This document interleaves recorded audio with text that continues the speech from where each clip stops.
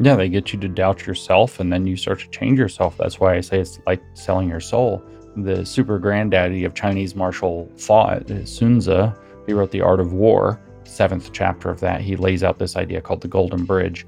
And he says that when you want to conquer an army, the smartest things to do, if you have the power to do so, is to surround it on 3 sides. You don't surround it on 4 sides. You don't surround it entirely because they'll fight like mad if they know they're trapped. But if you surround them on 3 sides, he says, and you show them a path to life, they'll take it. And when they're taking it, they won't fight. And that's where you get them. And so what the struggle session does is it creates that psychological pressure. You're surrounded on all sides. Am I a bad person? Did I mess up? My own friends are down here. They just want the pressure to go away. This is the dynamic of the struggle session. They've weaponized a social environment, and then the disagreement within that environment turns toxic and polarizing. So they end up cracking the group from within. It doesn't have the internal cohesiveness or even solidarity any longer. It's now fractious within itself about its opinions about how to deal with this overwhelming false pressure campaign that's being mounted against them to do some demanded, act of contrition or penance, show them a path to life and smash them when they take it. And so it's a very brutal thing actually to do. You must be some kind of therapist? I am some kind of therapist, and I'm about to take you on a journey through the inner wilderness. I've invited brilliant guests from all walks of life to join me as we investigate, illuminate, and inspire transformation in ourselves, intimate relationships, and the social ecosystems we are constellated in. What you are about to hear may surprise you, so hang on to your earbuds for a hefty dose of sanity in a chaotic world. I am Stephanie Wynn, a licensed marriage and family therapist, branching out and building bridges between psychology and everything else under the sun. It's my honor to have you along for the ride. Let's get started. My guest today needs no introduction. I would be shocked if there are listeners who aren't familiar with him. But in case you're out there today, I have the honor of speaking with James Lindsay, one of the prominent intellectual thought leaders of our time. He is a man of many hats, and I won't give his full CV right now, but among others, he is the host of the podcast and website New Discourses, the author of several books, including How to Have Impossible Conversations, a very practical guide, which he co-authored with Peter Boghossian, and Cynical Theories, which he co-authored with Helen Pluckrose. He is known for the Grievance Affairs Project. Grievance Studies Affair, yeah. Grievance Studies. Grievance Studies. And James has an interesting background. He's a mathematician. He is trained in martial arts. He was formerly a massage therapist. And I've been following James's work for many years now. And I finally decided to reach out and invite him to speak with me because of a very interesting recent episode of New Discourses that I believe was called This Is How We Fight and Defeat the Woke. He took an unexpected turn and drew upon his background in Chinese 5 elements theory, which, again, I was not expecting. And James, I felt quite endeared to you when you were introducing this episode because you kept giving these caveats like, this is really weeby, this is really dorky, I hesitate to share this, I think I'm going to be made fun of for this. And I felt your vulnerability in that. Personally, every now and then I do an episode that branches out from what people are used to on my podcast. And I really appreciate when I do that, when certain listeners reach out and say, hey, I enjoyed that you covered this. I'm glad for it. So I felt inspired to reach out to you and say, hey, I'm really glad you went there. I know you were thinking maybe you might be judged for it, but I'm actually a hippie at heart. And a lot of my friends when I was in my 20s were all into Chinese medicine and related schools of thought. So I really enjoyed that episode of New Discourses. It took such an interesting turn. You described it as the 30,000-foot view, and you drew on these fascinating metaphors using the elements of nature to understand, well, as you framed it, how we fight and defeat the woke, but I want to frame it as understanding a particular form of psychological warfare. And that's what I'd like to talk with you about. I think that, James, you are one of the best experts I could possibly speak with about the concept of psychological warfare because you really seem to understand it in and out. And I think that you're probably drawing from your background, being a highly logical person as a mathematician, as well as your martial arts background. So I want to open that topic up today and ask, maybe as a starting point, James, what does psychological warfare mean to you, and why is it important for us to study it? Well, I'll actually start by saying, surprisingly, I've had nothing but an ocean of positive feedback about that particular episode of the podcast. People really did love that I went into the five element theory analysis. So I was surprised about that. I don't want to get over my skis and go into some other aspects of martial arts and get into it. But part of the reason also that I'm pretty familiar with this is that I have subjected myself to the psychological warfare battleground called social media pretty full on for over a decade now. So I have a lot of, in many cases, very unfortunate firsthand experience with social media facilitated psychological warfare. And so psychological warfare is a tool that's used within a broader context of what's known as political warfare.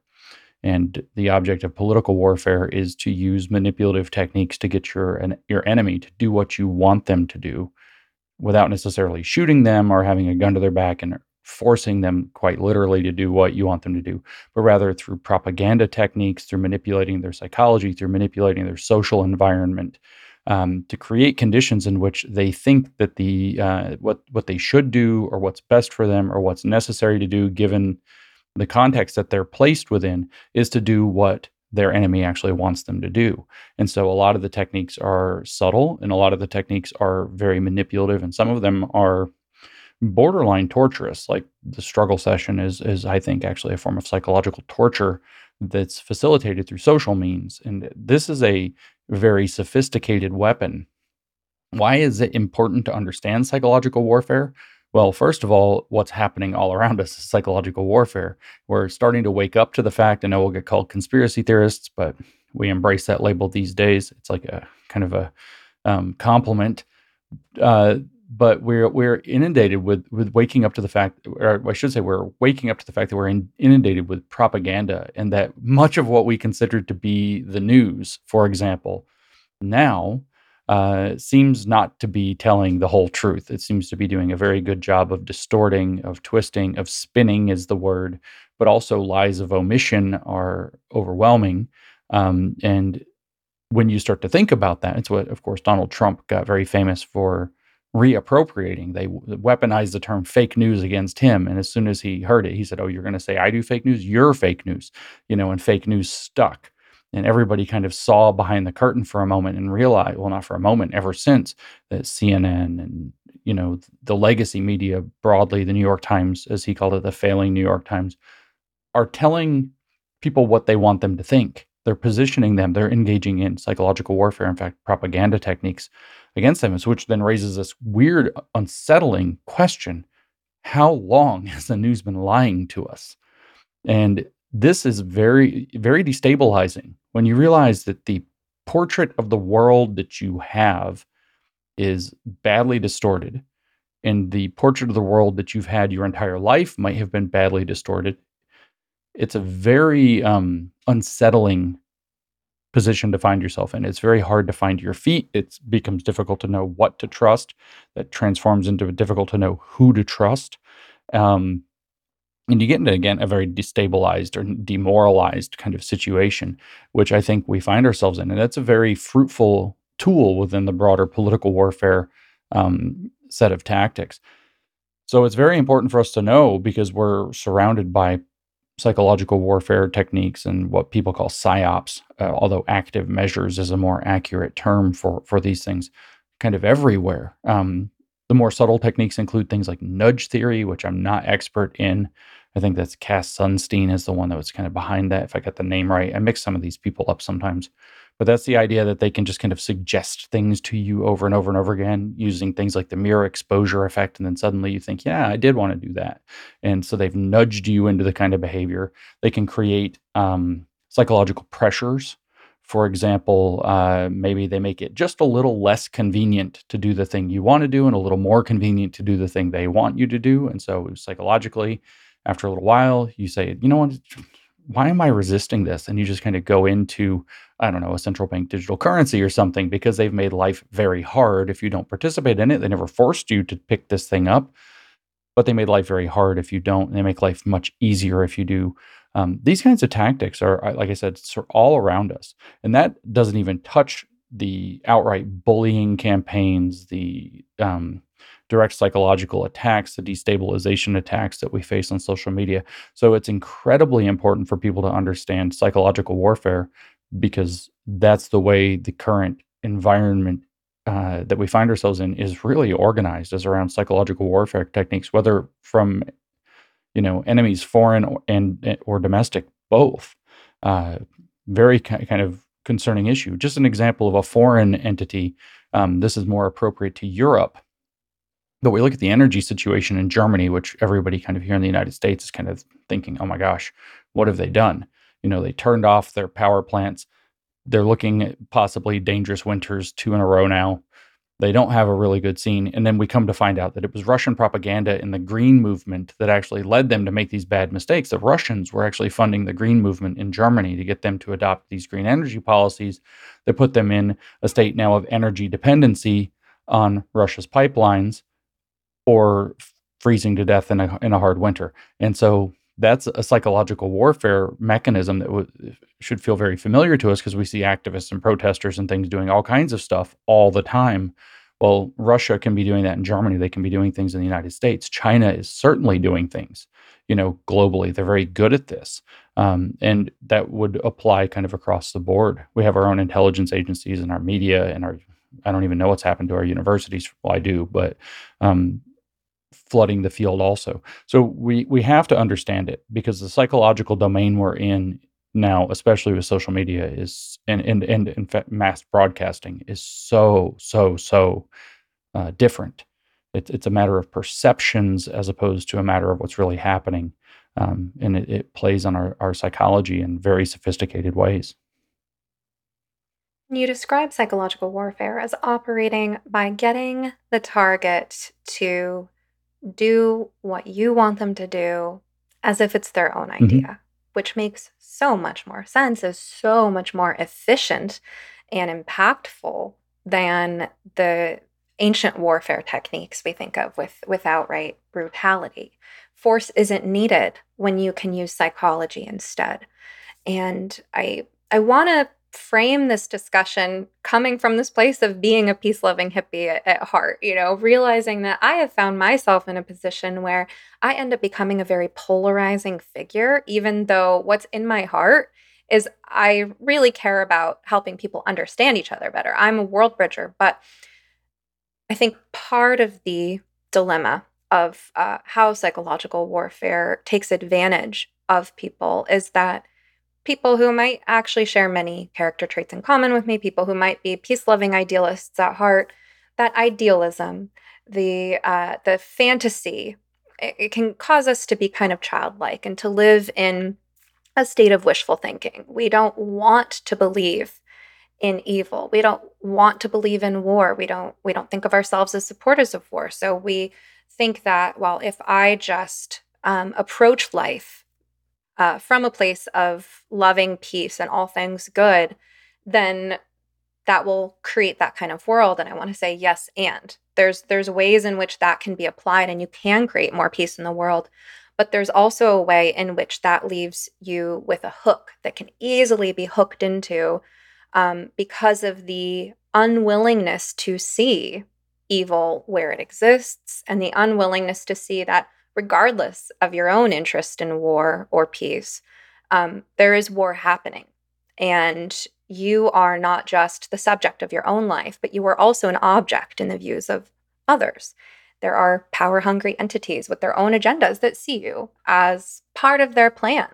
And so, if your own psychology can be capitalized on to lead you in a certain direction, all the better. And if your idea of yourself as someone who loves peace and love and all things good and classic liberal values, or whatever it is that you cherish, if that self concept and that value system can be used to lead you in a direction that they want to lead you in, great. It's all grist for the mill. And I think there are a lot of people who don't want to see themselves as so naive. Yeah, But it's important to recognize that we can be duped because then we have an appropriate guard up.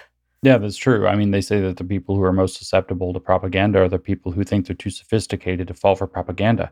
And I don't think they say that. I think that they know this. I think that this is actually just a true statement about the world, because people who believe that they're immune to propaganda are very likely to get, like you said, caught on that hook, because they are kind of blind to the fact that they might be being misled. Um, I see these kinds of dynamics playing out around us all the time from virtually every angle, especially the points you were raising about using your own values against you to lead you into saying, that in order to be consistent with your own values, that you have to give something up that you actually value, uh, is usually one of these kind of red flags that you're now dealing with a psychological warfare circumstance. Maybe they'll say something like, what we see going on right now in this kind of broad culture war battle about the books and libraries. They say, well, you're banning books, right? So you, of course, they assume you have a value that banning books is bad, that's what totalitarian regimes do. So when you say these books are inappropriate, they reframe that, and that's the psychological warfare tactic. They reframe that into saying you're banning books, when in fact what you're saying is they're not curriculum appropriate or child appropriate or developmentally appropriate or library appropriate, because the library is a finite thing. It doesn't have all the books. It can't have all the books. They have to make some decisions. So why that book instead of some other book? But they say you're banning books. And then this propaganda technique can get very sophisticated. I was just dealing with this specific one, as a matter of fact. And we ran into a table that was protesting that said, the people that represent Moms for Liberty are banning books. They're in here having this conference, and they had a table set up outside where they were giving away banned books. And they said, well, they banned books. And then they had these books on the table that were all about immigration. They're all kind of cute. They're all completely unoffensive. They're not the books. In fact, they're books that the people inside that Moms for Liberty have openly said repeatedly that these books are fine. We don't see any problem with them. But people who don't know the story are going to come along and they're going to hear, wow, Moms for Liberty bans books. Well, what books do they ban? Well, here's a bunch of books, and these are completely unobjectionable. The people inside must be crazy. And that's a psychological warfare technique right there. They're taking the idea of holding people to their values about banning books, but they're taking it another step further in delivering a propaganda message. They're no longer saying, well, this is the book that they want to ban, and showing a book with pornographic images in it and talking through the issues of why somebody might be objecting to that book. They're offering other books completely that have nothing to do with it. And that's, again, this is this kind of misdirection, and you get this psychological effect. Wow, why would anybody ban this? Well, we don't know. They're terrible people. They must be awful. And these kinds of things just happen all over the place. I feel like the whole thing we dealt with cancel culture, they got so many people to say cancel culture is not right. Don't go after people's employment because of their political opinions. That's just really terrible.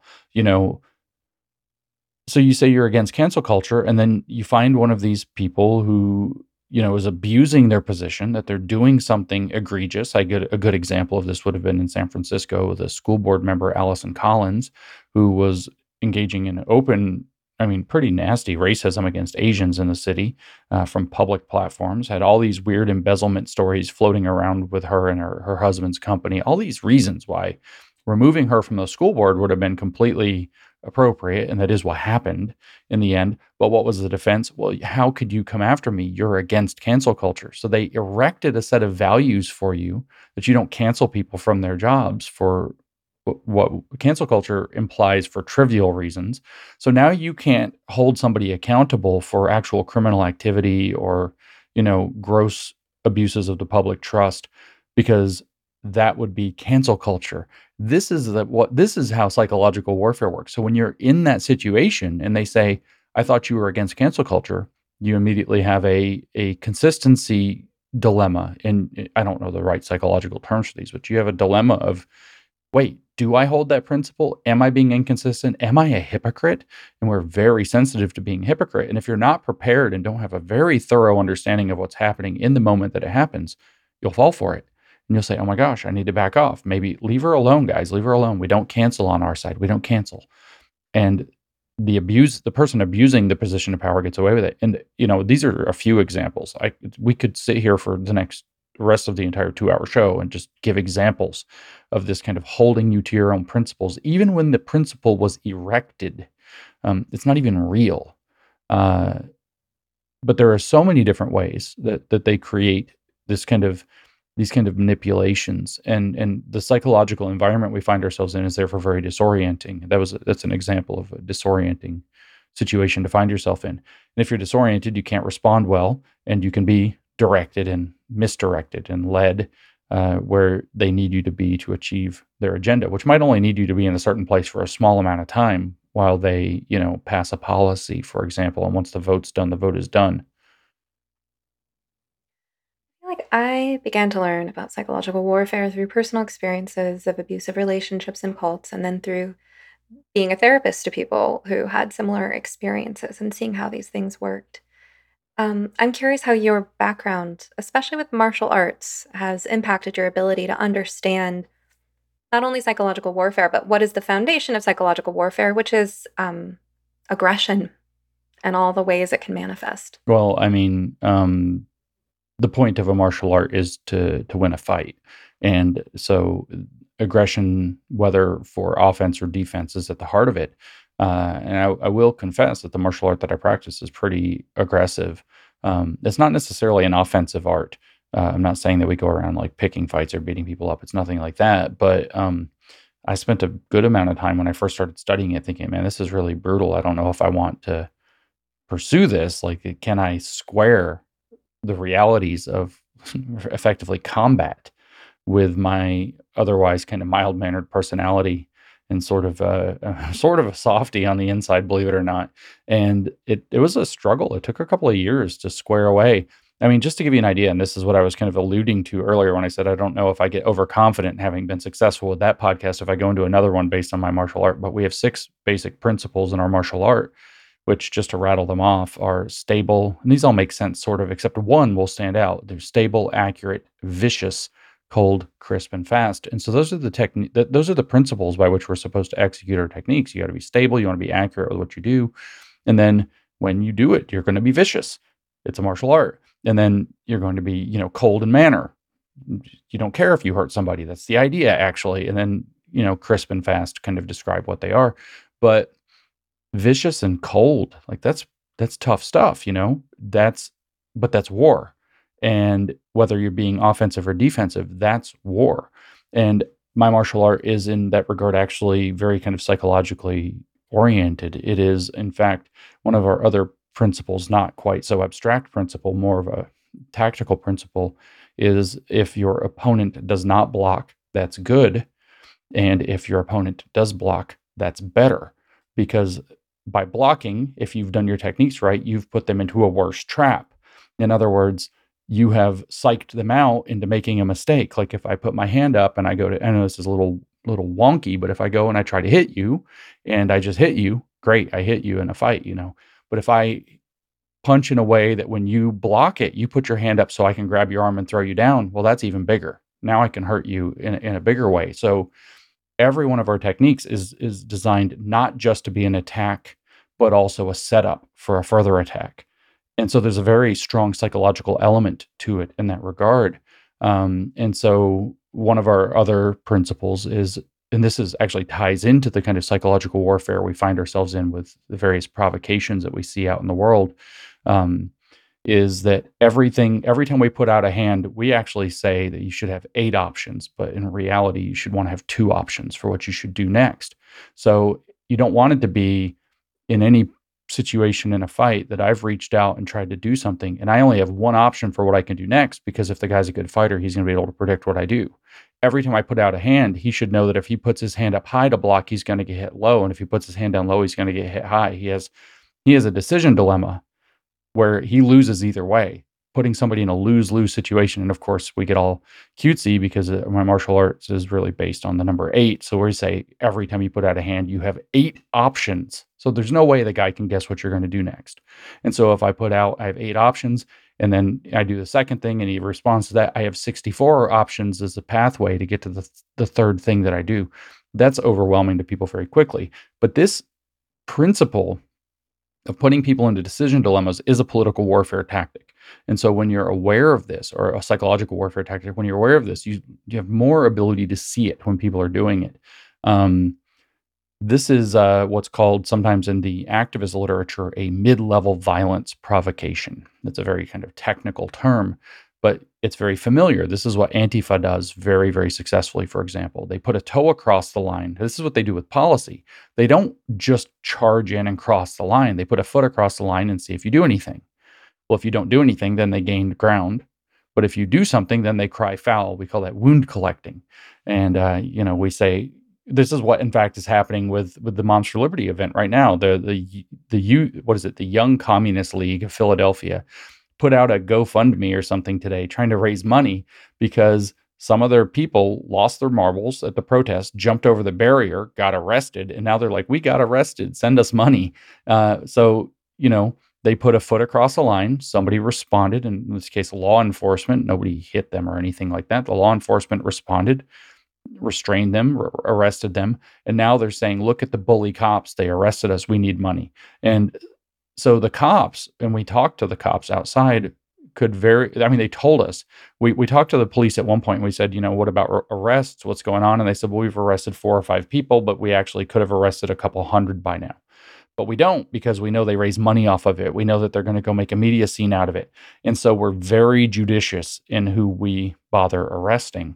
Because if we just actually arrested everybody who broke the law, even sometimes somewhat egregiously, they're going to turn it into a gigantic pity campaign for themselves. So it's this damned if you do, damned if you don't state that this mid-level violence provocation puts you into. And so I'm kind of familiar with that kind of arrangement because the martial art that I practice is strategic in that way. If you are in a warfare situation, you do want to set your opponent up to be in a lose-lose situation. That's one really good example. You want them to feel like that whatever they do, it makes their circumstances worse.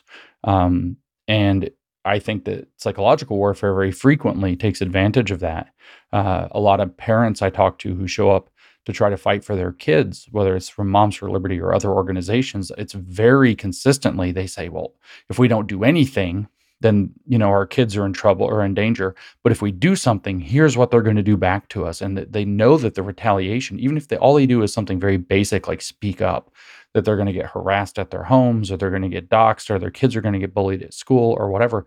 They know that they don't have any good options. That's psychologically demoralizing. It puts people in a position where inaction feels like the only option that they have, which eventually, of course, breaks loose. And then you have nothing but overreaction, and the whole dynamic plays out to the advantage of the provocateur, which is why they're called provocateurs. So all of this is designed to put people into checkmate, and you understand that well because you studied martial arts that explained how all of that works when you are up against an enemy. One of the many skills that you teach on your podcast, New Discourses Bullets, is this idea of naming the dynamic. And I think about sort of exposing what's going on in situations like this. I'll draw a parallel with things we talk about in therapy. So in cognitive behavioral therapy, we understand that we have cognitive distortions and that we tend to think and behave in the same way over and over again. And if you want to exercise your brain's capacity for neuroplasticity, you have to train yourself to think and react differently, to see through your own cognitive distortions. When you have a cognitive distortion, or when you have, let's say, a desire, however unconscious to you, to kind of maintain the status quo with whatever your level of dysfunction is, then you will find ways of bending whatever happens to suit your existing narrative. You have to want to break free of that, to look for a different way. That's at the level of the individual. Now, at the level of relationships between people, sometimes one person has an agenda, however unconscious it might be, to see the other in a certain light. There's certain things that are being projected, and they're getting something out of that. Maybe they might say they want resolution or they want peace or closeness, but deep down, if you look at what their actions are telling you, they're pretty attached to seeing the other person in a certain way that allows them to continue projecting these parts of themselves that they don't want to own. So then extrapolate that out to sort of the group level, and you can see with these types of dynamics that you describe amongst politically warring groups, that if you take a step back and you look at what the behavior is telling us, no matter what a group is claiming to be about, their behavior is actually telling us that they are determined to achieve a certain outcome and maintain a certain dynamic and to win no matter what. Yeah, I mean, I think that that's exactly the way that it has to be understood. And so, this is that kind of saying that, whether you put it in terms of war, or you put it in terms of the kind of classic is, I didn't care about politics, but politics cared about me. And then you can't avoid having to engage. And in fact, at some level, at some point, you can't avoid having to stop somebody who has an agenda or an aggressor, which means you have to understand the ways that they are attacking you. If it's martial arts, you have to learn how to deal with people who are going to punch or kick or grab or throw you, or come at you with a weapon or something like this. If it's psychological warfare, you have to learn the techniques and the tactics that they use to manipulate your thinking, to manipulate your perception, and to manipulate perceptions more broadly. I'll draw just one more example of this perception manipulation as a tool of propaganda and psychological warfare. So I stick with this Moms for Liberty thing because it's just so many of the things were actually really perfect examples. I don't mean to keep harping on it. It's also fresh because it was last week. But there are maybe 200, 300 protesters outside the hotel throwing a fit, carrying on, humping trees. I mean, doing all kinds of bizarre things, and making signs and drawing graphic pictures of genitals and things on the sidewalk in chalk, where if somebody looked out the window, like children, they'd be able to see them. All kinds of provocations. And they yelled and carried on and whatever. Well, the narrative that what they were yelling is, Philadelphia doesn't want you here. Well, unfortunately for them, several of them were on the same flights that people flew in to go to the conference. So we knew that a lot of them, not all of them, but we knew a lot of them were flown in. We knew a lot of them were not really Philadelphians. The Philadelphia police confirmed this as well. We knew that many of them were bussed up from North Carolina and bussed down from New York City. We knew many of them were flown in from Portland and Seattle and other places on the West Coast. Some of the moms actually were wearing kind of cute clothes, like they had like rainbow shoes on or whatever at one point, and like a smiley face on a t-shirt. One mom did, and she went to go out to dinner, and the protesters thought she was one of them, and they started offering her gift cards to sign petitions, and telling her where she had to go to get paid for the day, and all of these different things. So it was very astroturfed and fake. And so we kind of knew all this was going on, and it's sort of hilarious. But the narrative, and they wrote an article in The Nation, which is a very left-wing, very famous magazine, yesterday or the day before, saying that the message was, the city of Philadelphia doesn't want Moms for Liberty there. You were not wanted, and you found out you were not wanted. Well, this really was funny because inside the hotel, whether it was a hotel management, whether it was a hotel staff, the people working in the restaurants or whatever, we were really, really well received. If we ventured out into the city, which they believe that we didn't actually do, but there are pictures all over the internet proving we went all over Philadelphia. We went and saw the Liberty Bell. We went and saw Independence Hall. We went down to Little Italy. We went into Reading Market. We went over to the Steps thing. We went all over Philadelphia. People went to the Rocky statue, and everywhere we went, people were like really enthusiastic, really positive. All the Uber drivers loved us. All the places, the restaurants, everybody loved us. I had like 10 random, like, I know who you are, famous person encounters on the street, where everybody was like, keep up the great work. It's awesome. The city loved us. We loved the city, but there's this narrative they've created by creating this local protest that was very astroturfed and largely fake. There's this narrative that they're promoting now. It's fake. This is psychological warfare. This is what it looks like. The city didn't want you here. And here's the proof. So they ginned up circumstances to create a narrative that the city didn't want us there. And this is just yet another example. All we wanted to do is go have a conference. And they brought war to us. We had no intention of causing problems for anybody. We actually would love to be able to walk across a Reading Market without having to deal with the protesters more often. If anybody's ever been to Reading Market in downtown Philly, it's actually really cool. It's one of the coolest places I've ever been in my life. There's so much good food. There's lots of people. There's great energy. It's this crazy like food marketplace. It's really awesome. We would have loved to go back and forth, but it was very difficult because the protesters, the area that they were put into to protest was between. So this was all like orchestrated to create an image that they've then run with, and it's a very bizarre kind of thing. But the goal was to control perceptions. The goal is to do exactly what they're doing on social media today. The articles that they wrote yesterday and the day before, you were not wanted here. We chased you out of here, blah, blah, blah, which none of it's true. And if you don't understand this, we wanted to go do our own thing. And I say we because for the full disclosure, I'm on the National Board of Advisors of Moms for Liberty. So I'm a we, I guess. I get to be America's top mom this week. But the war came to us. They put it there in order to be able to hound us, to try to get the hotel to cancel us. They've gone after the hotel and the police department for supporting us subsequently. And they wanted to create narratives about this when that didn't work. They brought the war to us. And if we didn't know something about the psychological environment that is created in a psychological warfare situation, we might have fallen for a lot of it. We might have risen to provocations. We might have got, ourselves in trouble. We might have done something dumb. We might have got pulled into, who knows? I doubt with moms we're going to run into a brawl, but you can imagine a different group might have with such a provocation. And so it's very important because we had no intention of bringing war to anybody. We were in a hotel. We just wanted to enjoy a city. This is a totally normal American thing to do. But political war and psychological war was brought to us and is still being visited. And this is happening. I mean, I use that example. This is being played out again and again and again and again across American cities and has been now for a few years. So we have to learn about it. We have to understand it. How are you sleeping? Sleep is a foundation of mental and physical health, equally important to nutrition and exercise, yet it's often the first thing to go during times of stress.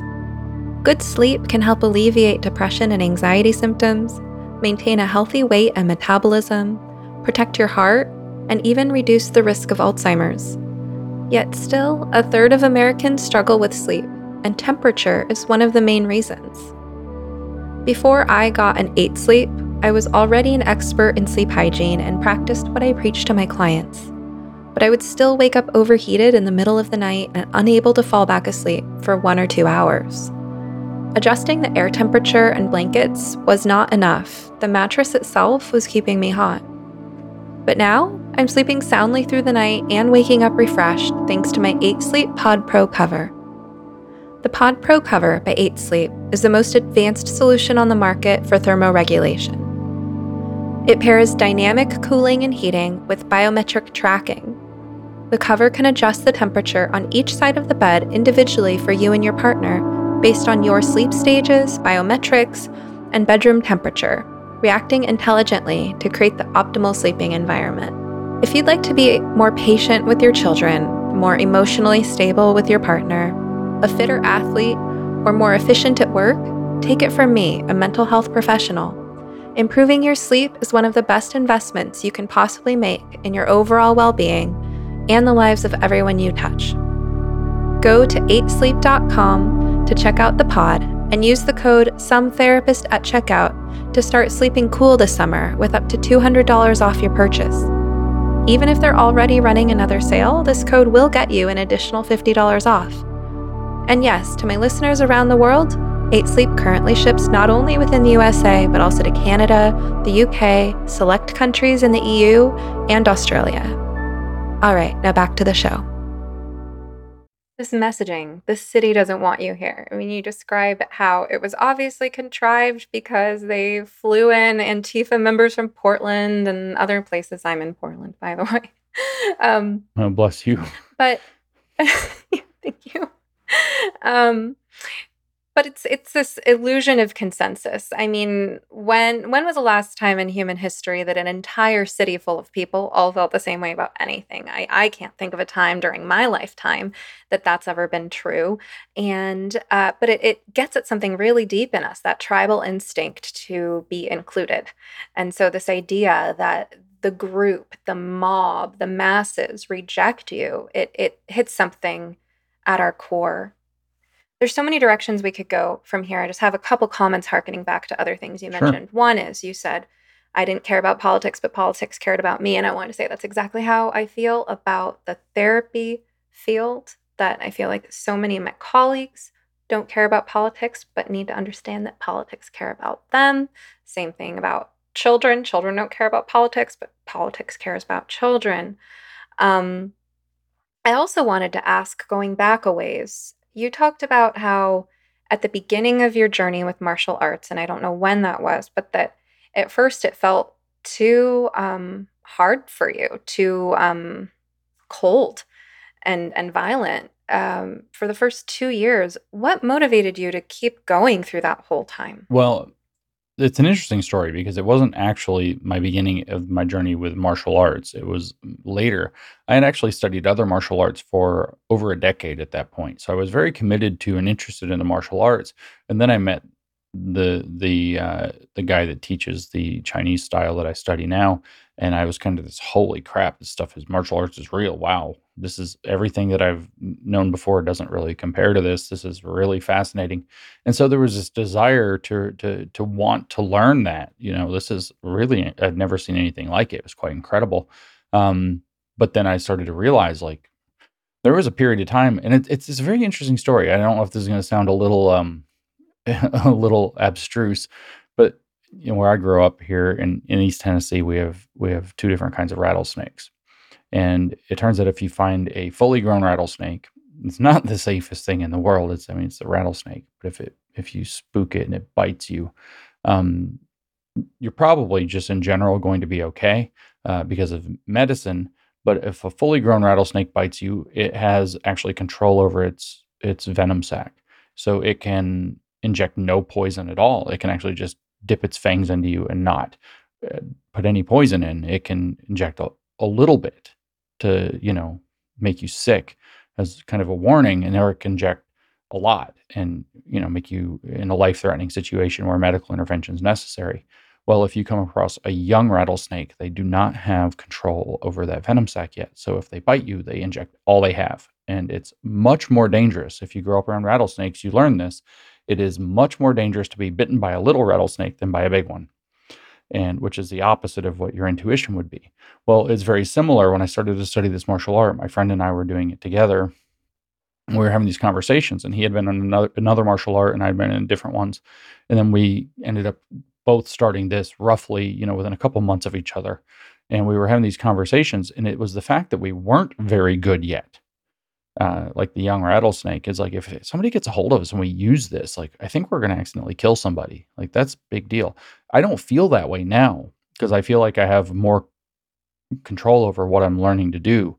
But when you first start learning it, it's like really kind of a strange, it's like having grabbed a hold of power that you don't know how to control. And I mean, I can tell you the truth is somebody did try to, I've never had to deal with it in a real sense like this, but somebody tried to mug him outside of the grocery store.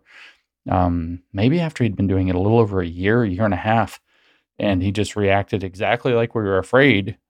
It reacted instinctively, and he turned, and the way he turned, it did it the way he should have, and he hit this guy. And the guy, the way he described it at the time, and he works in medicine, so it's probably accurate.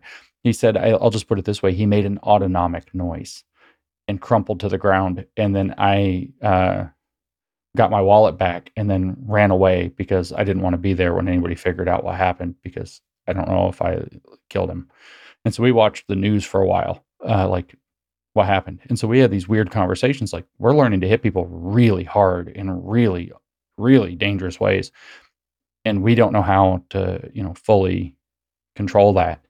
Um, so that was a concern, and I feel like it's that kind of young rattlesnake thing looking back at it now, because I don't feel like I would be as out of control or just, fling my full power that I was learning.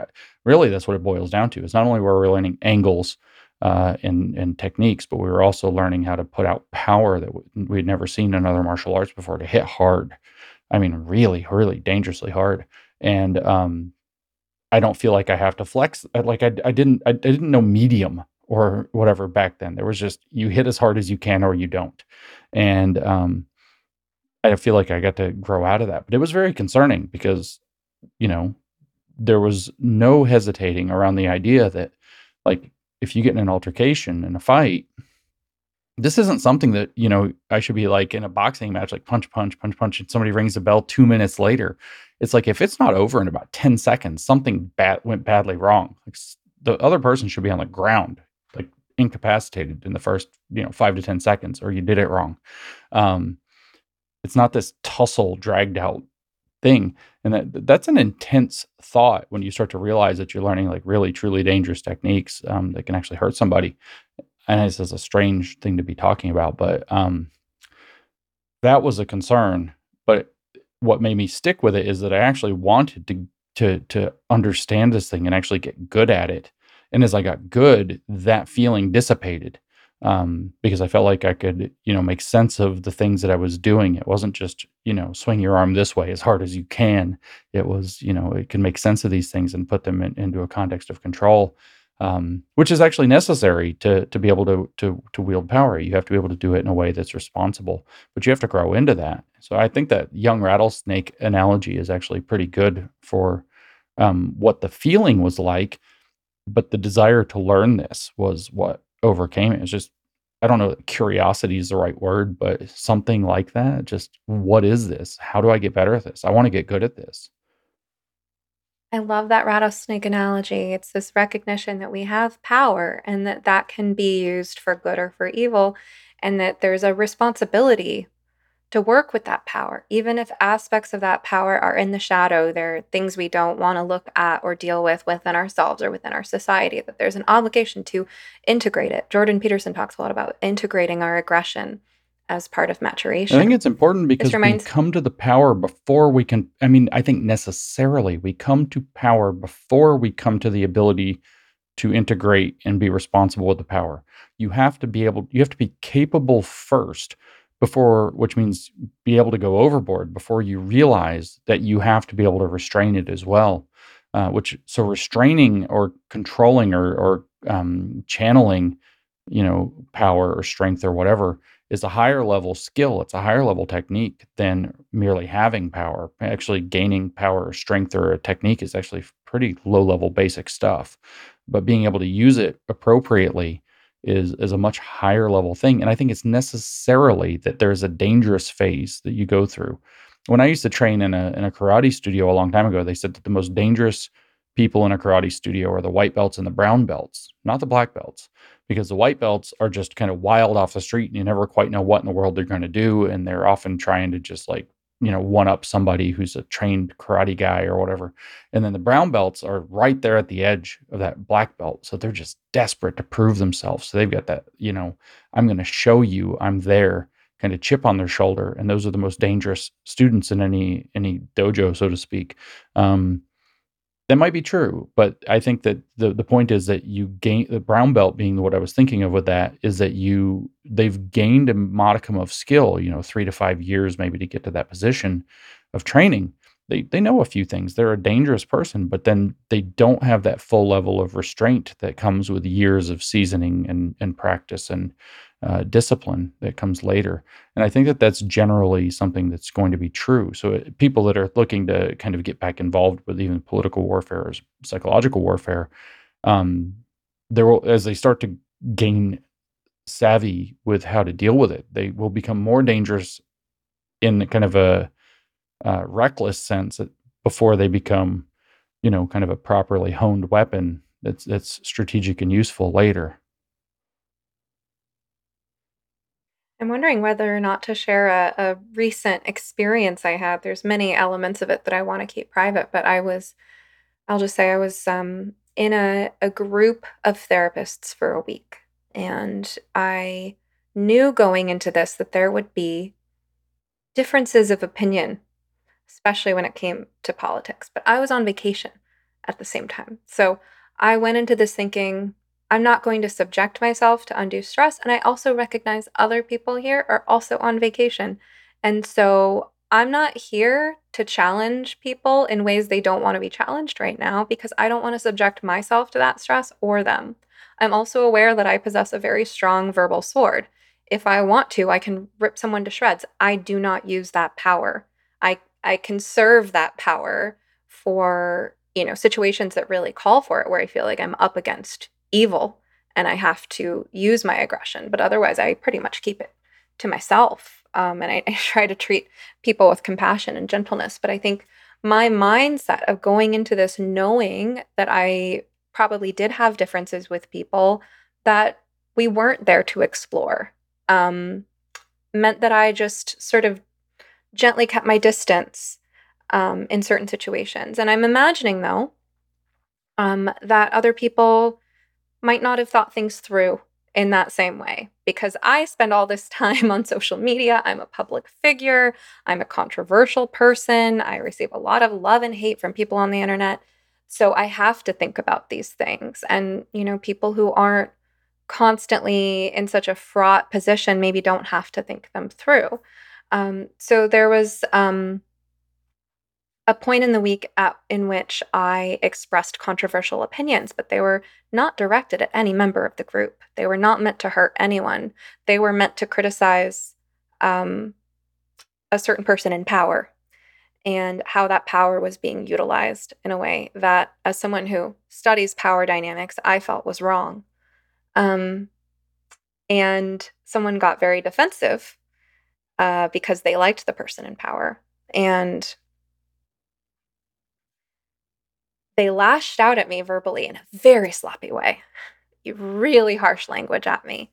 And it was the exact sort of thing that, I mean, obviously it was really hurtful and it caught me by surprise and I had to leave and go take care of myself. But I thought about it a lot afterward and I thought, first of all, I would never talk to anyone that way. And second of all, part of how I managed to avoid even having the temptation to talk to anyone that way was that I went in knowing that we have our differences and containing myself and having those appropriate boundaries, right? So it's like the lack of awareness that there is interpersonal aggression, that there are differences, that we have power, that we have the ability to hurt each other, cause this person to be really sloppy and not mindful about the fact that we're all on vacation and yes, we have our differences and we're going to navigate them adeptly. So she used some really abusive language toward me. And that's just something I was thinking about with this rattlesnake analogy with you. Now, we didn't get into a struggle session though. And I know before we started recording, you had said that you wanted to explore the dynamics of struggle sessions. That is something I do have some experience with, including in groups of therapists as well. So I'm curious to start there. How would you define a struggle session and why is it relevant to psychological warfare?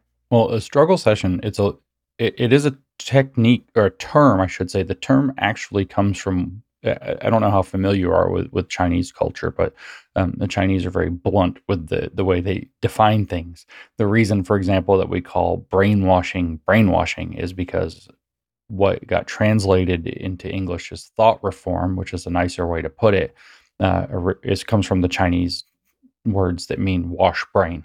They just very blunt descriptions of things. And so they actually talked about when training people to have the right opinions, the right political opinions, they actually called it critical struggle.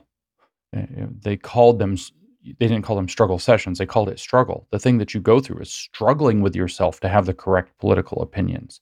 And it is a psychosocial phenomenon. It is not wholly psychological. It's not as though you're in, Guantanamo in a cell and they just start berating you and put you through all these weird psychological experiences.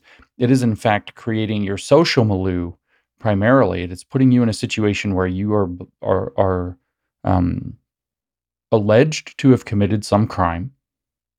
It can be a very vague crime. In fact, it is best if it is a vague crime. For example, harming the Chinese people was a very common one during Mao's reign in the 1950s. Espionage is another one. Passing secrets, just very vague things that who knows what you could have done that they would have classified this. Of course, the idea is that the in this case, in that case, it would have been the Chinese government, right? The idea is that they're omniscient, roughly. They know what you did. You don't know what you did. but they want you to confess to what you did. And so it becomes a psychosocial phenomenon in which they're trying to extract a confession to a vague or ill-defined crime that they are trying to train you in their own language to recognize. They're training you to recognize your crimes on a predetermined set of terms. And so how do you harm the Chinese people? Well, they have a certain meaning for who the Chinese people that count as the people are. They have a certain definition for harm, which should, raise all of our eyebrows in the present moment because that's a very weaponized term. And we hear that word every day now in very kind of peculiar ways. And your goal is their goal is to pressure you psychologically into figuring out on their terms how you harmed other people.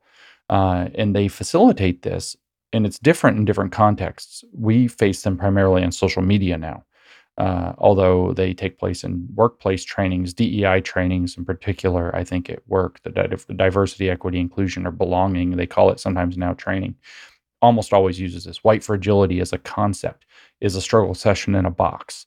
But in the Chinese prisons, it was a little different because you were in a prison. Part of your experience would be hauled in front of an interrogator or a judge who would tell you, you've committed a crime against the Chinese people, go ahead and confess to it. And, your crime is espionage or harming the Chinese people. What have you done to harm the Chinese people? Just start listing things. By the way, we know everything. And then they tell you whatever you say, whether you resist, whether you go along with it, whatever you said was not good enough, and we're going to have to let you go back and think about it. But when you went back to your cell in a Chinese prison, you were not alone in your cell. You were in a cell with roughly 10 people total, plus or minus a handful, 8 to 12 typically in a cell. And that social environment in the cell was very, very, very abusive. And if you didn't participate in the abuse, you fell back to the bottom of the ladder and your process started again. So it wasn't very hard to get the people in the cell to become abusers of the new people in the cell.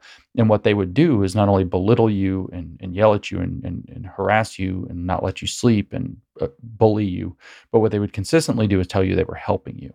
They were helping you to want to confess. Because when you want to confess, and when you want to confess with sincerity, then what you're going to do is you're going to be able to wrap up this whole affair and we can just get on with it. And what they're tantalizing you with is a sense of relief when you do it right.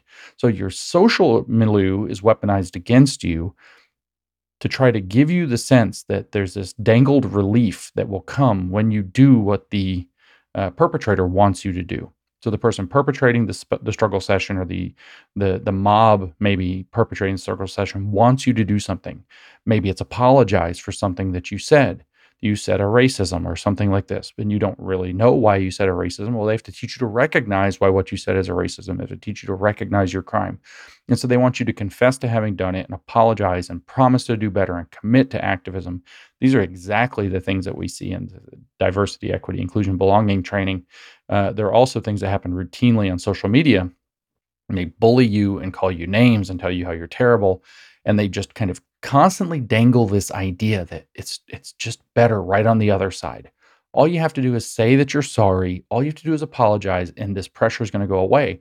And meanwhile, it usually takes place where there's just enough ambiguity to where some of your friends want that pressure to go away too. You know what? Just apologize. Just be the bigger person. They have a point. It's reasonable to go ahead and say that you made a mistake. All of these kinds of psychological pressures start coming from your social milieu. Now, they usually affect that social pressure by saying that you are besmirching some group you're involved in. So maybe, I'm in my martial arts club or whatever, and they say, I am making my martial arts club look bad. And the only way that I can make the martial arts club look better is by apologizing. And they start saying this to people. Oh, people who do this martial art are terrible. People who work out at this club are associated with this guy. He's a racist, blah, blah, blah, the whole thing. And so those people start to say, dude, just make it go away. Just say something. Just apologize and make it go away.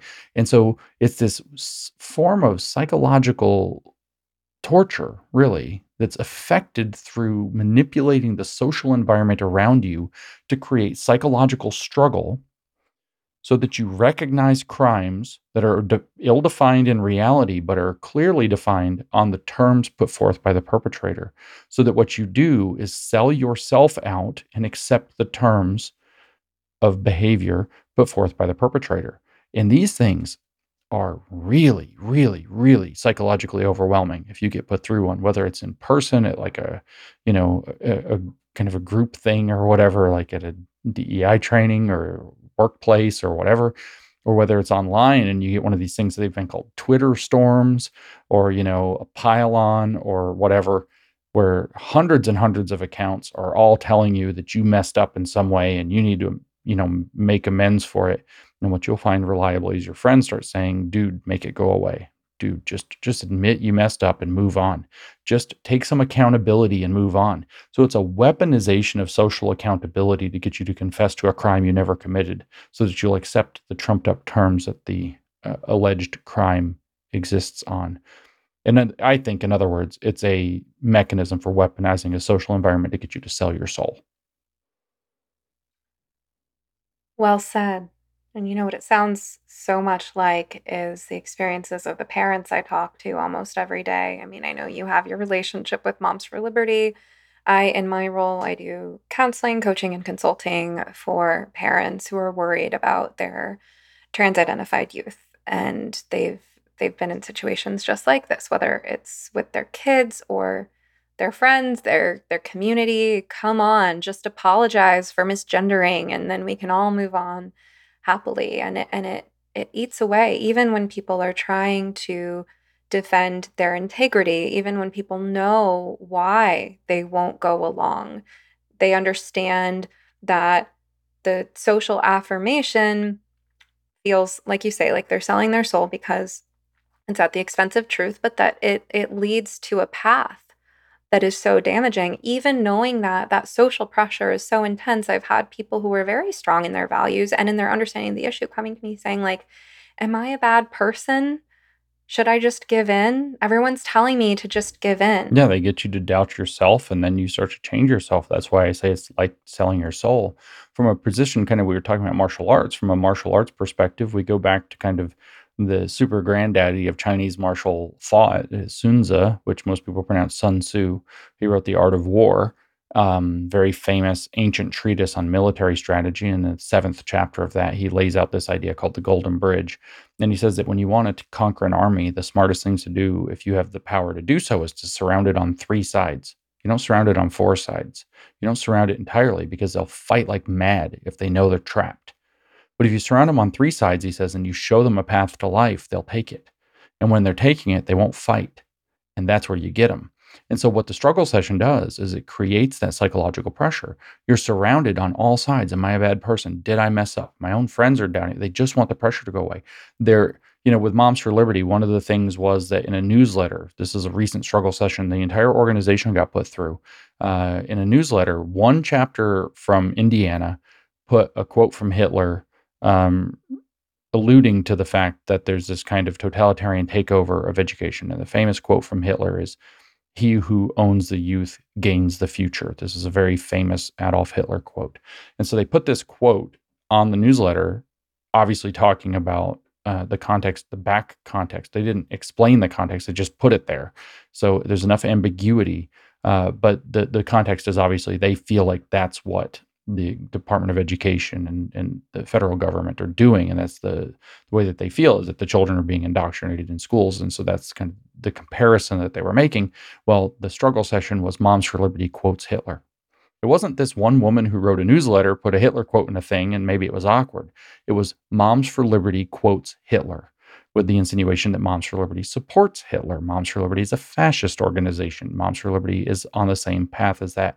And so there's immense pressure on 130,000 members from uh, I guess, newsletter production decisions of one person. There's now pressure on 130,000 people. Well, that's a lot of people. Some of them are going to say, what? That's ridiculous. Leave her alone. Other people are like, just do what you have to do to make it go away. And other people are like, she needs to admit she made a mistake. That looks bad. And this creates a very toxic and divisive environment inside the group, Moms for Liberty broadly, that all focuses down on one person, but there's a path to life. She's surrounded on three sides, but there's a path to life for not just her, but the organization itself.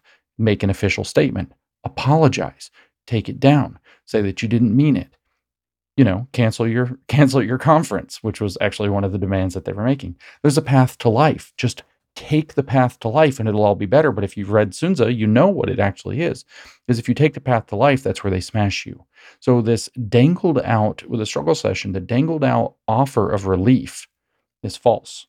They might give you temporary reprieve. And in fact, if you read the manuals from the thought reform prisons or the brainwashing prisons in China, they intentionally alternated leniency and strictness. Struggle session versus all of a sudden they would lighten up on you and everything would be great for 3 weeks. And then wham, back to psychological torture for no reason that you could discern, so that you're always on your toes. You never quite know. 3 months of torture, 3 weeks of reprieve. And they would manipulate this because it's a very powerful psychological mechanism to do so. But they dangle out this idea of relief and maybe they give you a taste of it. But ultimately, it just goes right up the line. If the woman apologized or she changed the newsletter or whatever, it's going to be Monster Liberty, the national organization, now needs to do it. And then it's going to be every single member needs to do it for their complicity and so on and so forth. This is the dynamic of the struggle session. They've weaponized a social environment, and then the disagreement within that environment turns toxic and polarizing. So they end up cracking the group from within. It doesn't have the internal cohesiveness or even solidarity any longer.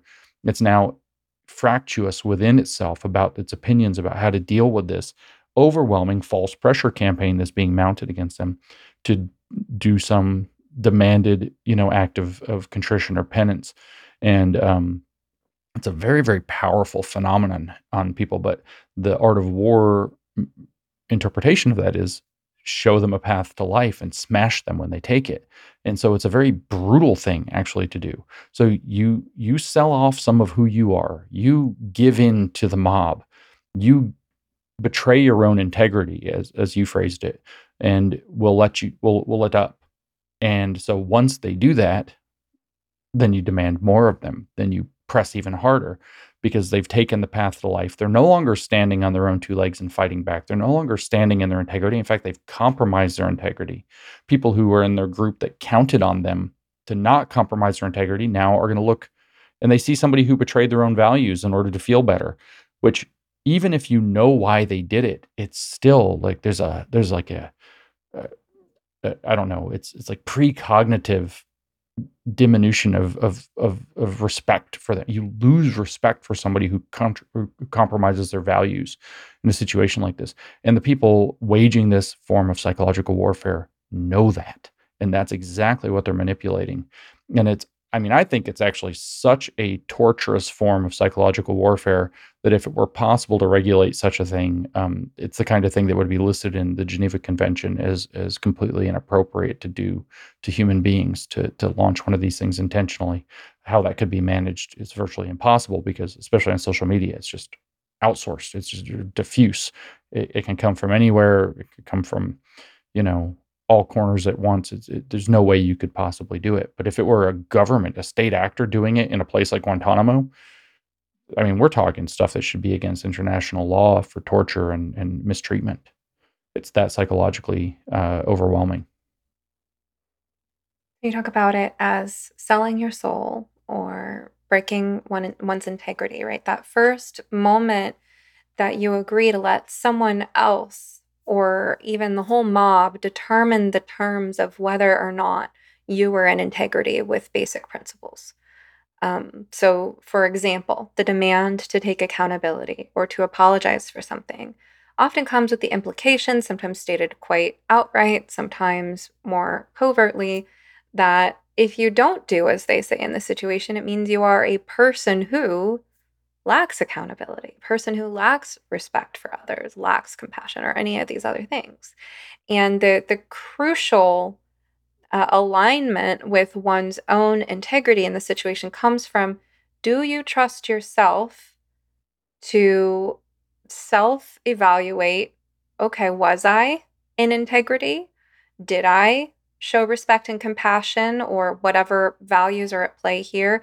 Have I taken accountability for any ways in which my own behavior has been out of integrity with my own principles?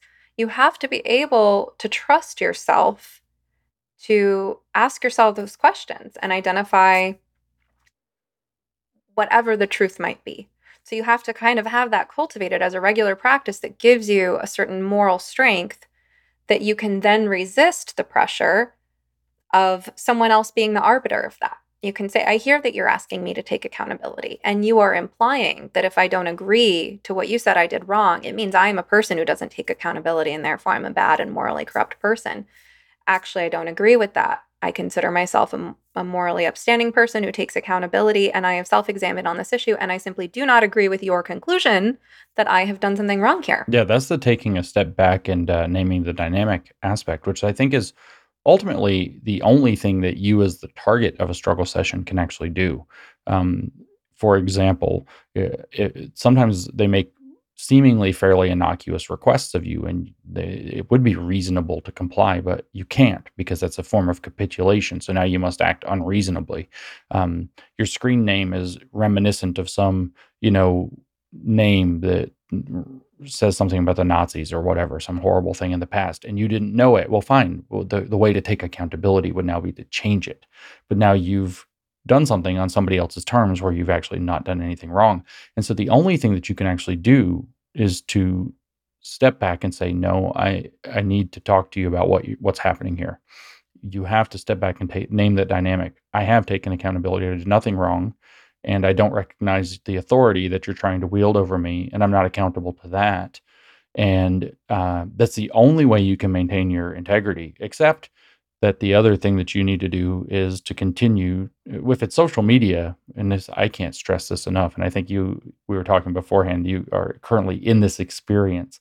It's very, very healthy to put it away. You must stop looking at it. Social media struggle sessions are sort of hilarious because you can actually literally turn them off. You're not in a prison. You're not at your workplace in a training that you have to attend to keep your job.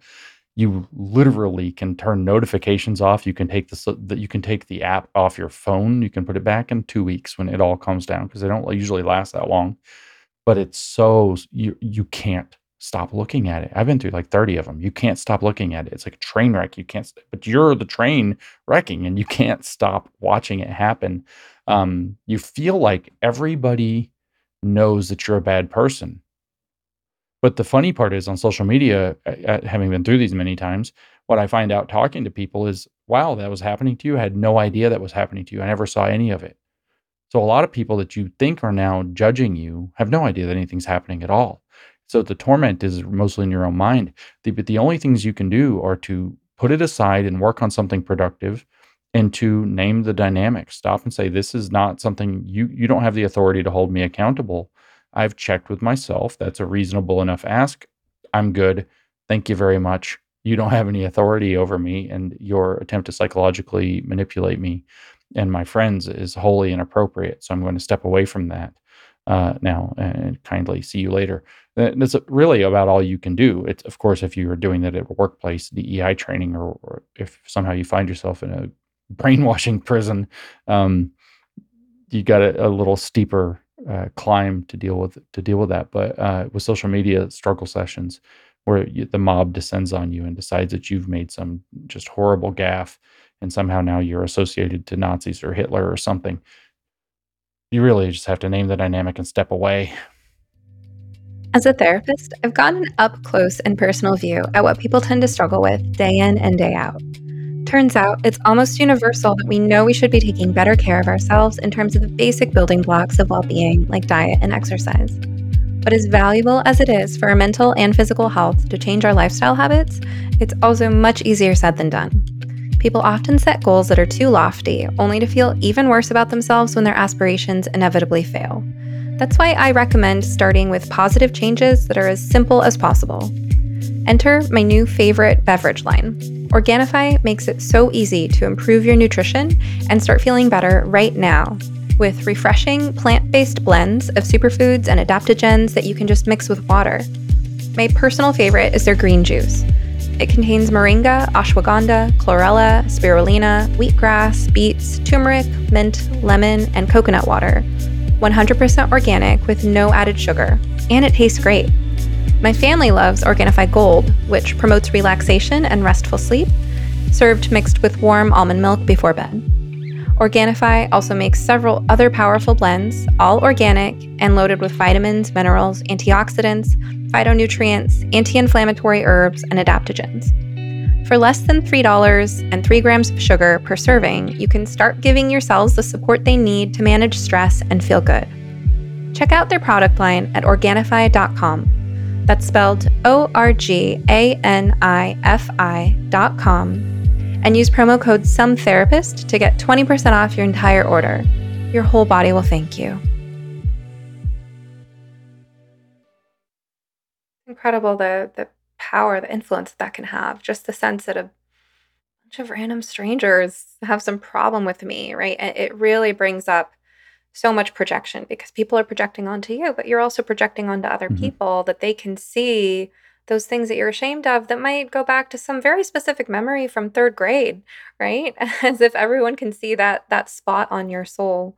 This kind of leads to demoralization, and I want to invite you to comment on demoralization, but also spirituality, because I'm really curious where you've landed on these matters. You are known for your past involvement in the New Atheist movement. You've written books on atheism. At the same time, you seem to have really positive relationships with faith based people. And your Wikipedia page, which is hilarious, by the way, accuses you of being funded by Christian nationalists. So the public can't get its consensus straight on where James Lindsay falls spiritually, but it seems like, if I understand from kind of the distance I've had from you over the years, like you've sort of softened on the atheism and maybe made more space for understanding the value that faith plays in at least other people's lives. Can I ask about sort of where you're at with spirituality and then how that leads to your understanding of demoralization? Well, I'm not spiritual in the usual kind of transcendental, almost dualistic sense so much um, myself, but I have come to see the world's religions as, and some more than others, as great repositories of wisdom, as position, as structures that guide people to develop virtues and very pro-social values. I think that in fact is a key divider between religions and cults, as religions uplift and cults drag you into eventually drinking poisoned Kool-Aid or something very dangerous. They don't uplift. So I've become softened is a good word. I've veered toward a great deal of respect for the religious traditions and the wisdom contained within them, particularly the Judeo-Christian track, although my martial arts Taoist, so I know a lot about that.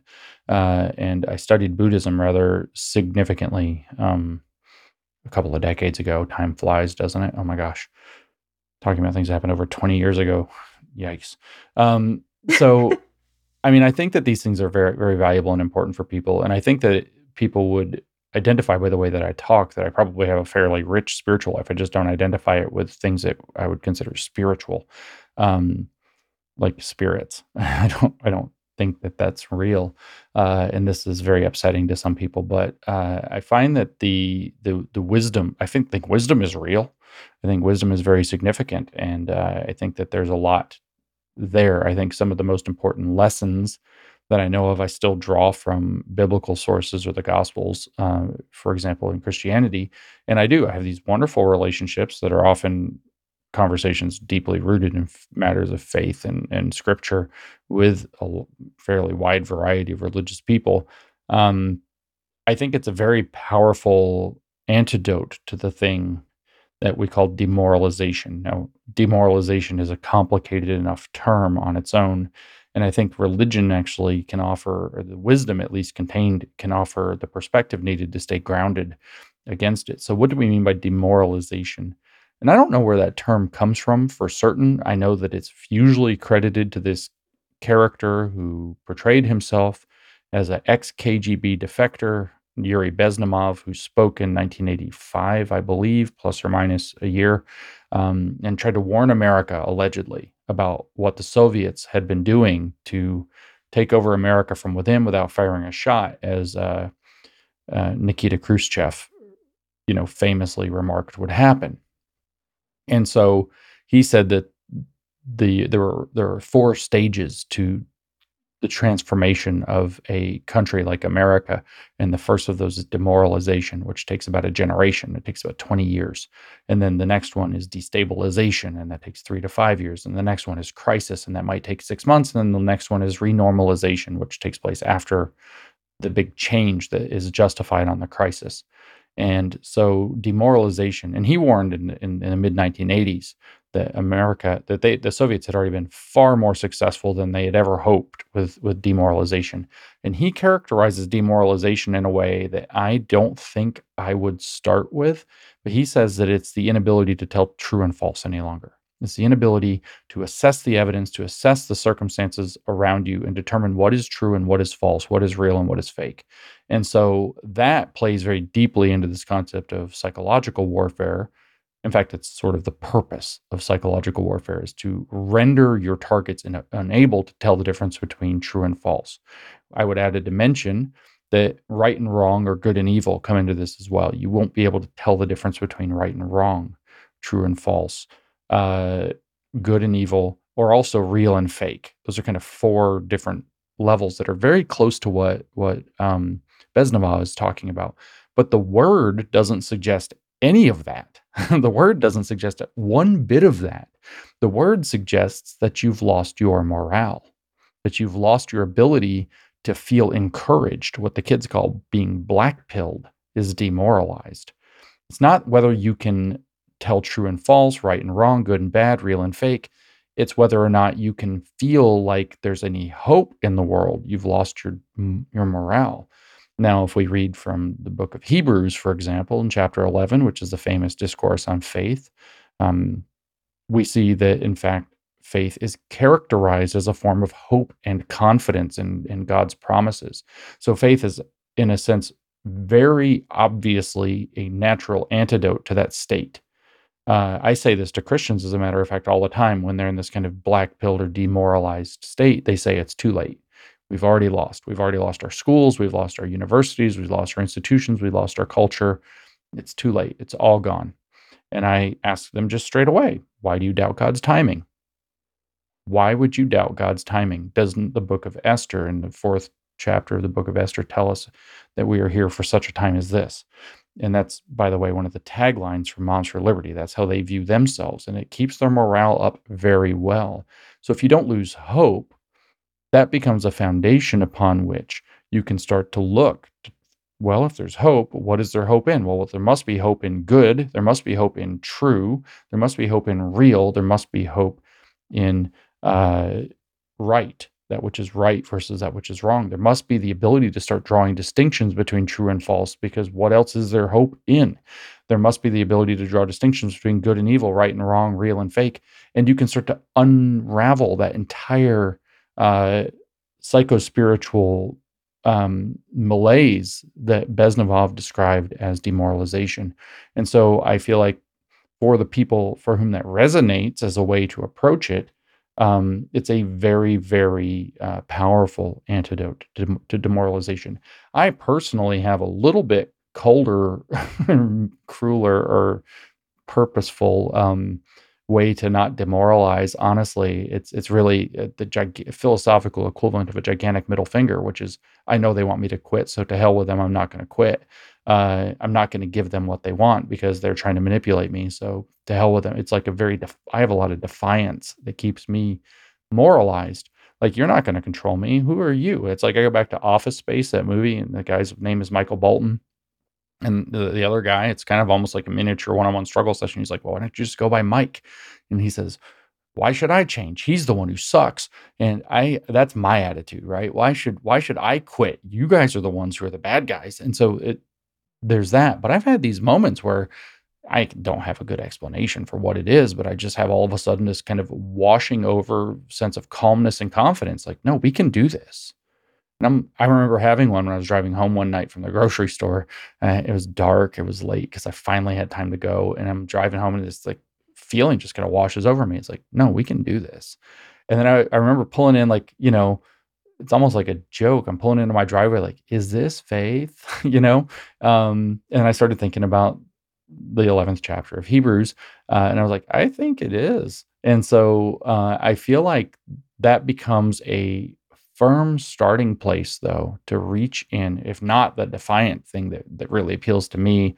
And, that what 11% or whatever of people who are 15% who are just natural rebels to control. I think it's a starting place for a lot of people to start coming back to, well, what can we have faith in? Well, we can have faith in what's good. We can have faith in what's true. If we can't have faith in what's true, then we have nothing. Well, what's true is that's what corresponds to the real, so we can cut through these distortions and get back to reality. Let's try to figure it out. I think it all can kind of stem back from there. So it becomes a very powerful and natural antidote. Faith becomes a very powerful natural antidote to demoralization. And if Bezdomov is right, he says there's no coming back from demoralization. And then he later says the only hope that we have is to get deep into Christianity. And he specifically names Christianity as the only way to repel Marxist subversion. I don't know if that's true or not. I mean, I've heard some pretty based Jews. I'm watching the Muslims stand up like crazy. So I don't know if that's strictly true.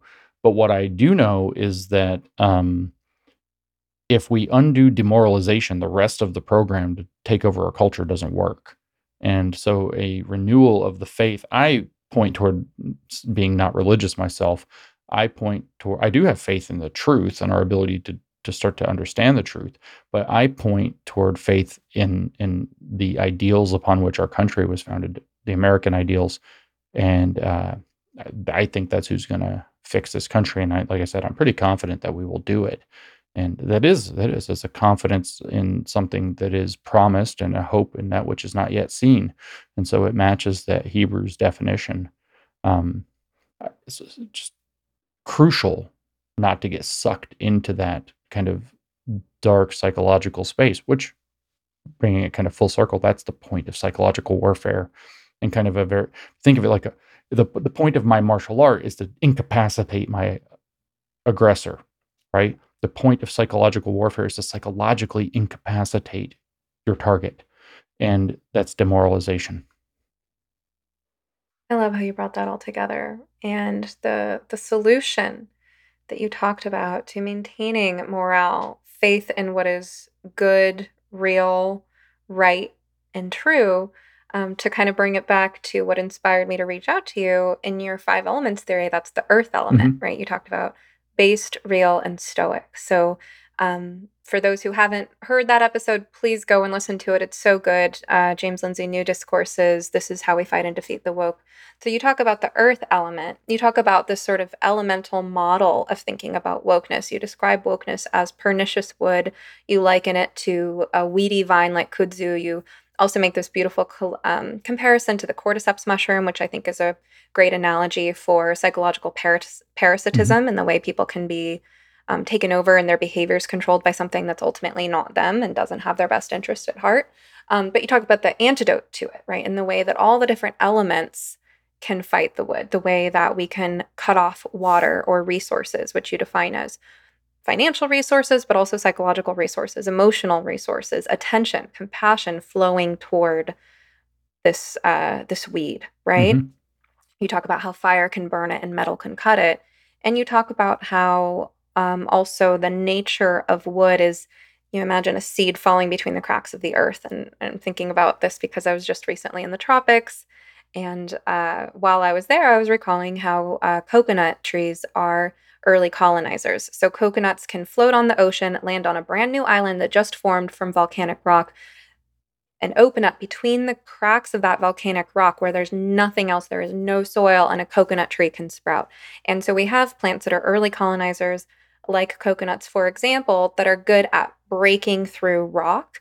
And so you describe that sort of wood element of this pernicious ideology as having the power to penetrate earth, and that the ways that the earth element can fight back is to become more based, real, and stoic, to be grounded in reality, to nurture the truth, to nurture that which is good, real, right, and true in our lives. Whether that's, you talked about tending our gardens both literally and metaphorically. I love the way you brought all that back together around morale, and also this kind of beautiful synthesis you offered of how someone who's not, a true believer in a religious sense can draw from the strength of traditions of wisdom, which is another part of that earth element, right? You talked about being grounded in the founding documents of this country, as one of the bases for a healthy version of patriotism, that strong earth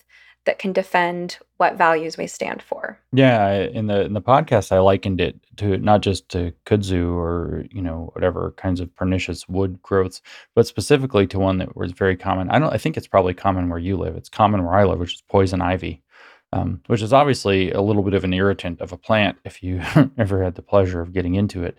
Um, Apparently, 1 in 6 people don't suffer that. 1 in 6 people are naturally immune, but Here on the West Coast, we have poison oak. yeah, They're in the same family. yeah. So here we refer to it kind of in slang. If you're kind of one of these people that has done like, trail work or whatever, we refer to poison ivy kind of a nickname as nature's band-aid. So somewhere that, a machine has scored the embankment or whatever, the first plant that'll grow up is usually poison ivy. And so now you have a poison ivy problem where you didn't before. Well, what keeps the poison ivy out is usually the undergrowth, or if it's in your yard, the turf is well developed and healthy. This is why I say tend to your garden. The pernicious plant doesn't have, or the weed, it doesn't have the capacity to grow in a well tended environment, but it can sprout. So you also have to try to make sure that when you see it, that you do something about it. And I think that the metaphor to it being what the Chinese would recognize as the wood energy, which is that concept of being the usurping son, the son who's envious of his father's success and then usurps it. That's quite literal, by the way, in Maoism. In Maoism, because of their Confucian ethic in Chinese culture, which is based on family piety, um, getting their young revolutionaries to denounce their parents, their father in particular, was a key element in Mao breaking the young person away from the family and pledging their loyalty to the socialist state and to himself. A very cult-like behavior, as a matter of fact. But this idea that the energy that this movement in general exhibits has this kind of usurping sun, seed bursting open, springing into the gaps and into the cracks. A friend of mine once described it. This is just not to get too baroque and weird, because now we're changing to water, but he said that the way that what he's seen through history is the way that communism works. Because it comes in saying that it's such a good thing, right? It's such a good thing. He said it's like the society is like a big rock, and it's just a natural rock. It has cracks in it. It's ugly or whatever. It's not perfect, but it's a rock. And they pour water into the cracks and say, look, we filled in the cracks in your society. And then the second you stop paying attention, the water freezes and the frost heave happens and it cracks the rock open, and your society is in ruins before long. So I feel like that's very much the way that this kind of operates. Is it kind of fits in between the cracks, which is a Chinese wood thing, and then splits them open. And, you know, I think it's so important that we tend to our values, we tend to our own psychological health. That's the based, real, and stoic part, that we don't demoralize. And that's tending our earth element. And then, like you mentioned, they should listen to the podcast themselves, but cutting off resources, being financial, psychological, emotional, but the goodwill, they very frequently, this attack, what we're being, especially, you working with people who are dealing with, transition and all of this, they are begging for the goodwill of the people. It's an appeal to compassion, and don't you have goodwill for this? And I think the last 2 years of pride parades have burned up a lot of goodwill. A lot of Americans and Canadians are a little short on goodwill for what's being asked at this point. Well, cutting off access to that resource is a necessary thing to prevent its growth. It grows when it's fed financial and social and cultural resources like goodwill and compassion and money.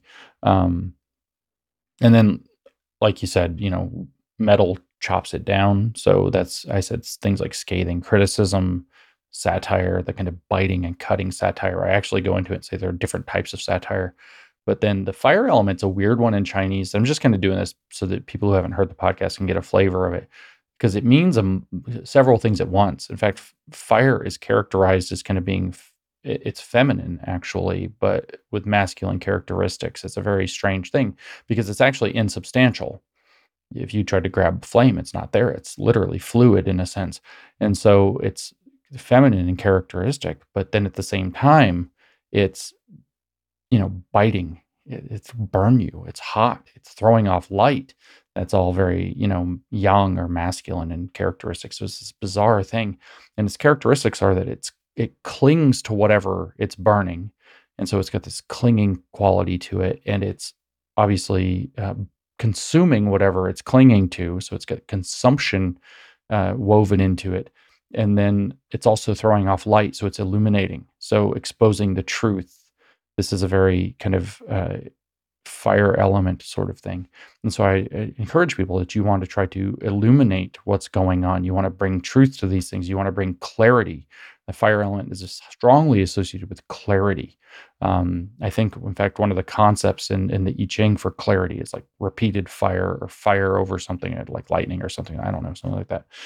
The idea is that you're bringing light and clarity to the circumstances is very, very important. But it's also there's this acceleration tendency. If you want to burn the wood off faster, make it hotter, and that's a dangerous thing to do though, because the fire might get out of control. So these are the kinds of things, and then it'll burn your garden down that you're trying to tend.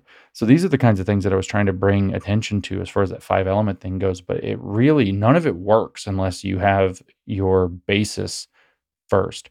You can't wage psychological warfare or political warfare back, or even defensive political warfare against a movement that's trying to control you unless you have your basis first. So, like I said, what is demoralization according to Bezdemov? What does it lead to? Demoralization leads to destabilization. That's next. So, we've talked about this again and again throughout the whole conversation. Is destabilize, destabilize, destabilize. It's all very unsettling. These are words we've been using. It destabilizes. You don't know where to turn. You don't know who to trust. And that's where you have to start. You have to start by realizing that there are these very manipulative forces. It's unfortunate. Nobody came into the world hoping or wanting to be manipulated, but people at certain times and certain circumstances do manipulate others. And sometimes that's a mass formation of manipulation. So we have to be prepared to deal with that manipulation. It's been very nice to be very innocent for 70 years and forget that there are manipulative and dangerous people out there. But that time has ended. And so we have to be able to safeguard ourselves psychologically without giving into the temptations to become a problem, without giving into despair or demoralization. And that starts by making sure. I actually just put out a short podcast yesterday titled Stability Repels Revolutions.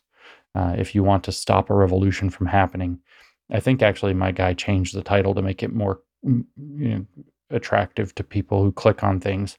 I didn't want to say clickbait, but I think he changed the title. But my title was Stability Repels Revolutions. So they need to destabilize us, and psychological warfare is for that. And so you've got to start by getting stable.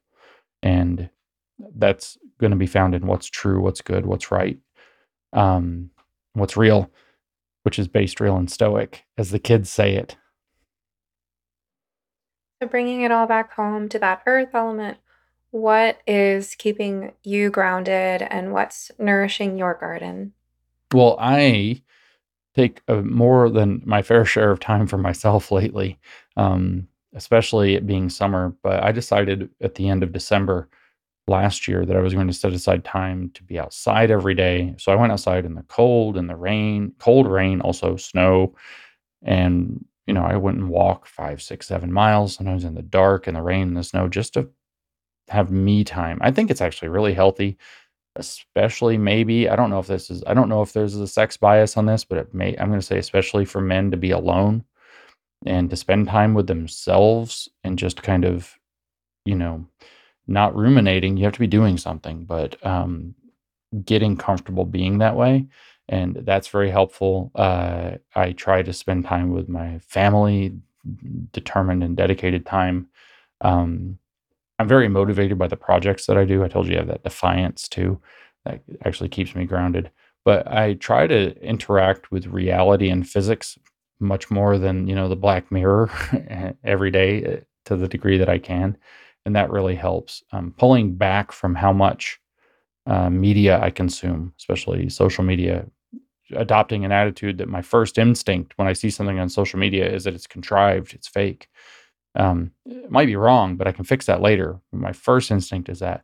Another one is that I've trained myself, and this keeps you very grounded, by the way, is if everybody's reacting to something, wait a few days before you react to it. Just see how it plays out. It's, you got to adopt that attitude of kind of like the wizened old grandpa on his rocking chair on the porch and like, let's just watch this go down for a minute. Then we'll weigh in and see when we kind of know the players, we know the circumstances. That's been very grounding. But, healthy food, regular exercise, sunshine, being outside, spending time with actual human beings and loved ones.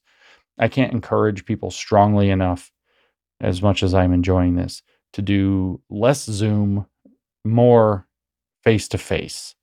Actual spend time with people, share space with them. Not to get hippy dippy. I know you're a hippie at heart, you said, but there's an energy to it when you're there in person, and it's, I think, very renewing. I just read a thing. I don't know anything about this. Maybe it's true, maybe it's not. It's very renewing to watch water. So go find a river, go watch the water flow. Apparently, it's good for you. But I do. I like to spend time outside.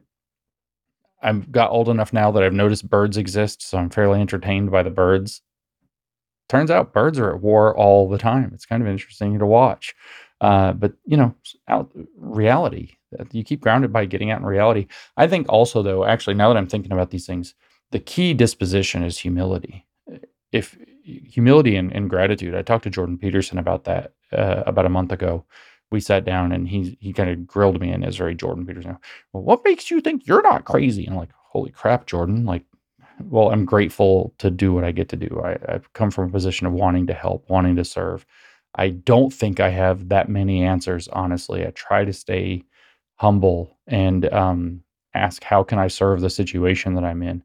And I think that those things are actually very important. The earth is the humblest of the elements, so it is really important to to attach to that and maintain that humility. I relate so much to all of that. I just want to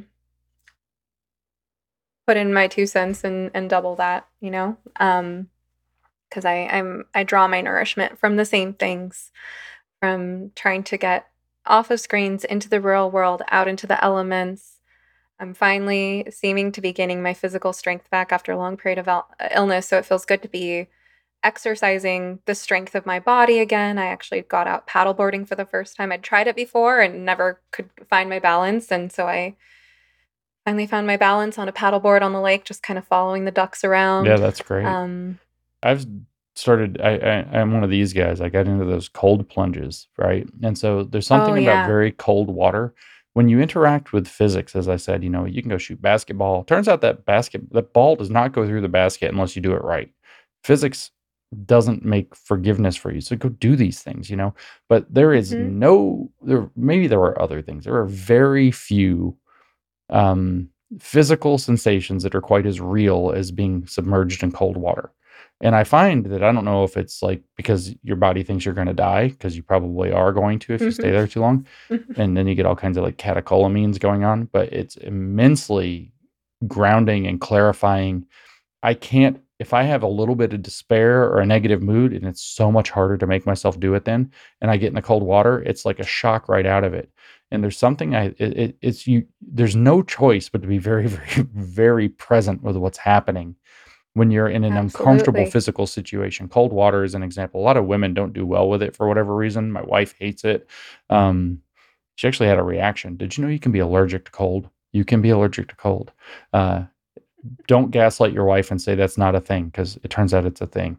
Um, so, but interacting with uncomfortable physics, with, like you said, with the board, you know what? If you don't have your balance, you're not staying on that thing. It's just, it doesn't Hmm. forgive you for making a mistake. This stuff's really important. And in fact, it's kind of frustrating and funny at the same time in certain ways. And I think that actually brings you back to yourself and to humility and joy, really. think these are And important. trying new things and things that you're not good at so that you're constantly exercising new capacities of the mind and body. Like on a paddleboard, anything that involves finding your balance, you have to find those core stabilizers. You have to discover new ways of moving to hold yourself together, and that keeps us adept and agile. It wards off Alzheimer's. And to anybody who wants to learn more about deliberate cold exposure therapy, Andrew Huberman did a great episode of Huberman Lab on that. It's really good for your brain. It's just as good as Adderall for dopamine and norepinephrine. So, and it's good for your immune systems. It can help with weight loss. I've been doing a little bit of cold plunging myself as well. I'm very sensitive to it, so I'm working my way up in tolerance. But you're absolutely right, and I would say even from a psychological perspective, that